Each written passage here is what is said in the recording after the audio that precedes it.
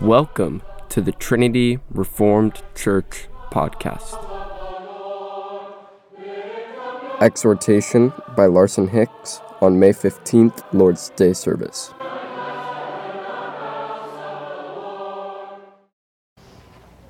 Our exhortation this morning comes from Matthew chapter 18, verses 1 through 6.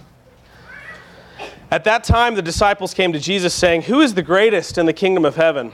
And calling to him a child, he put him in the midst of them and said, "Truly I say to you, unless you turn and become like children, you will never enter the kingdom of heaven.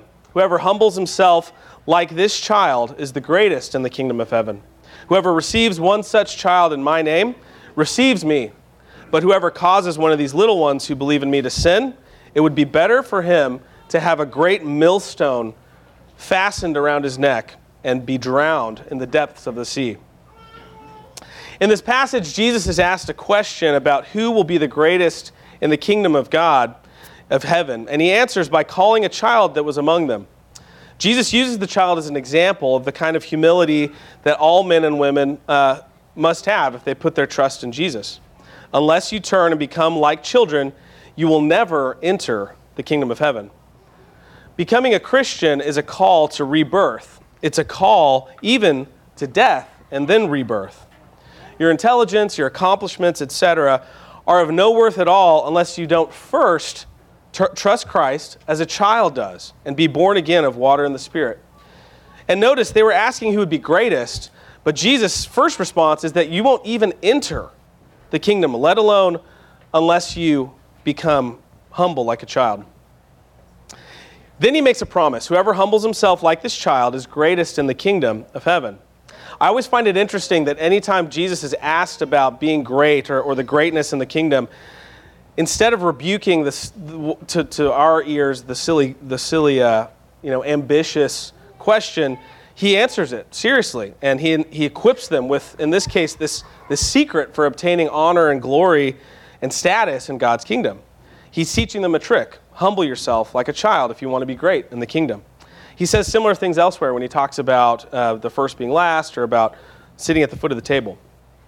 So after this, Jesus makes this statement: "Whoever receives one such child in my name receives me." Remember, this all started with a question about who is greatest in the kingdom. Jesus' disciples want to know, how do we please you? How do we please the Father? And his response is to receive children in his name, and then you'll be receiving me.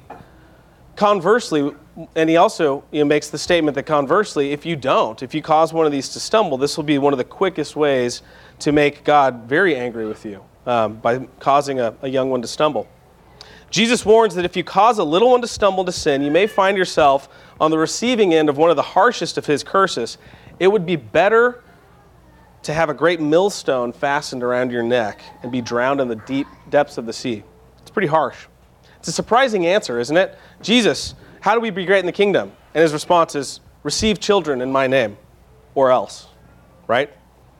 The point that I think Jesus is trying to make here, crystal clear, is that if your heart is only set on, if your heart is not set on loving and caring for the next generation of his children, and you instead allow worldly concerns or career ambitions or even church ambitions to overshadow your attention to the little ones that God has placed in your midst, then you've got it wrong. If you were here for, we had Toby Sumter come preach back in October, and his sermon was about the massive importance that God's law places on raising up faithful children. The command to stone a rebellious son, to our ears, simply sounds harsh, and we think, gosh, the God of the Old Testament was a jerk. I'm so glad we don't have to deal with that guy anymore, right? But no, God is the same yesterday, today, and forever. His law is not some harsh enemy to God's people. It's the loving Father's instructions for living a blessed and joyful life. Think about this. When you buy a car, right, let's say you buy a Ford minivan, and you open up the instruction manual and read that you need to change the oil every so many thousands of miles, your response isn't, who's Ford think they are to tell me how to run my car? Get out of my life and let me do my own thing. No, the response is, it's Ford, it's their car. If anybody knows how that thing's supposed to run, it's Ford, right? And so in the same way, God's law is his instruction manual that he's graciously given to us as people so that we may not stumble, so that we may avoid disaster. And remember, if we had a God's eye view of history, we'd be able to see the massive blast radius of one rebellious son's sinful life, the huge crater that creates for generations of sons and daughters that don't have a father, and the repeated cycle that you see for 2 and 3 generations. So here are the exhortations from this passage. 1, humble yourself and become an obedient child. Your first reaction to God's instruction should be simple obedience, childlike faith. When you're tempted to overthink or overcomplicate simple obedience with convoluted or pharisaical systems of spiritual development, turn back to sitting at Jesus' feet and obeying. Read his word and ask him to help with everything. Become like a child. Your problems and concerns may seem like big adult problems, but you should still maintain a childlike dependence on your Heavenly Father. Pray without ceasing. Never cut the apron strings to the Lord. The second exhortation is this: to turn your hearts to your children, receiving them in Christ's name. Let the little children come to Jesus. Do not restrain them. Bring them to Jesus.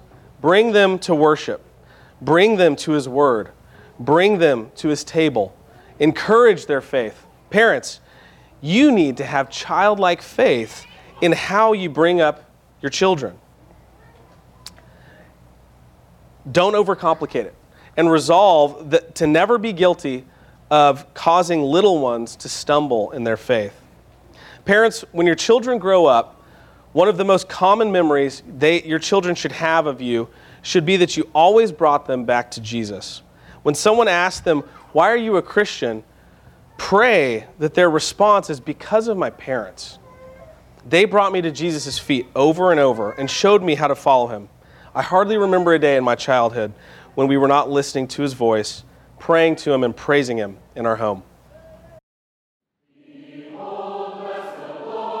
Thanks for listening. If you want to find out more, check out our website at trinityreformedkirk.com.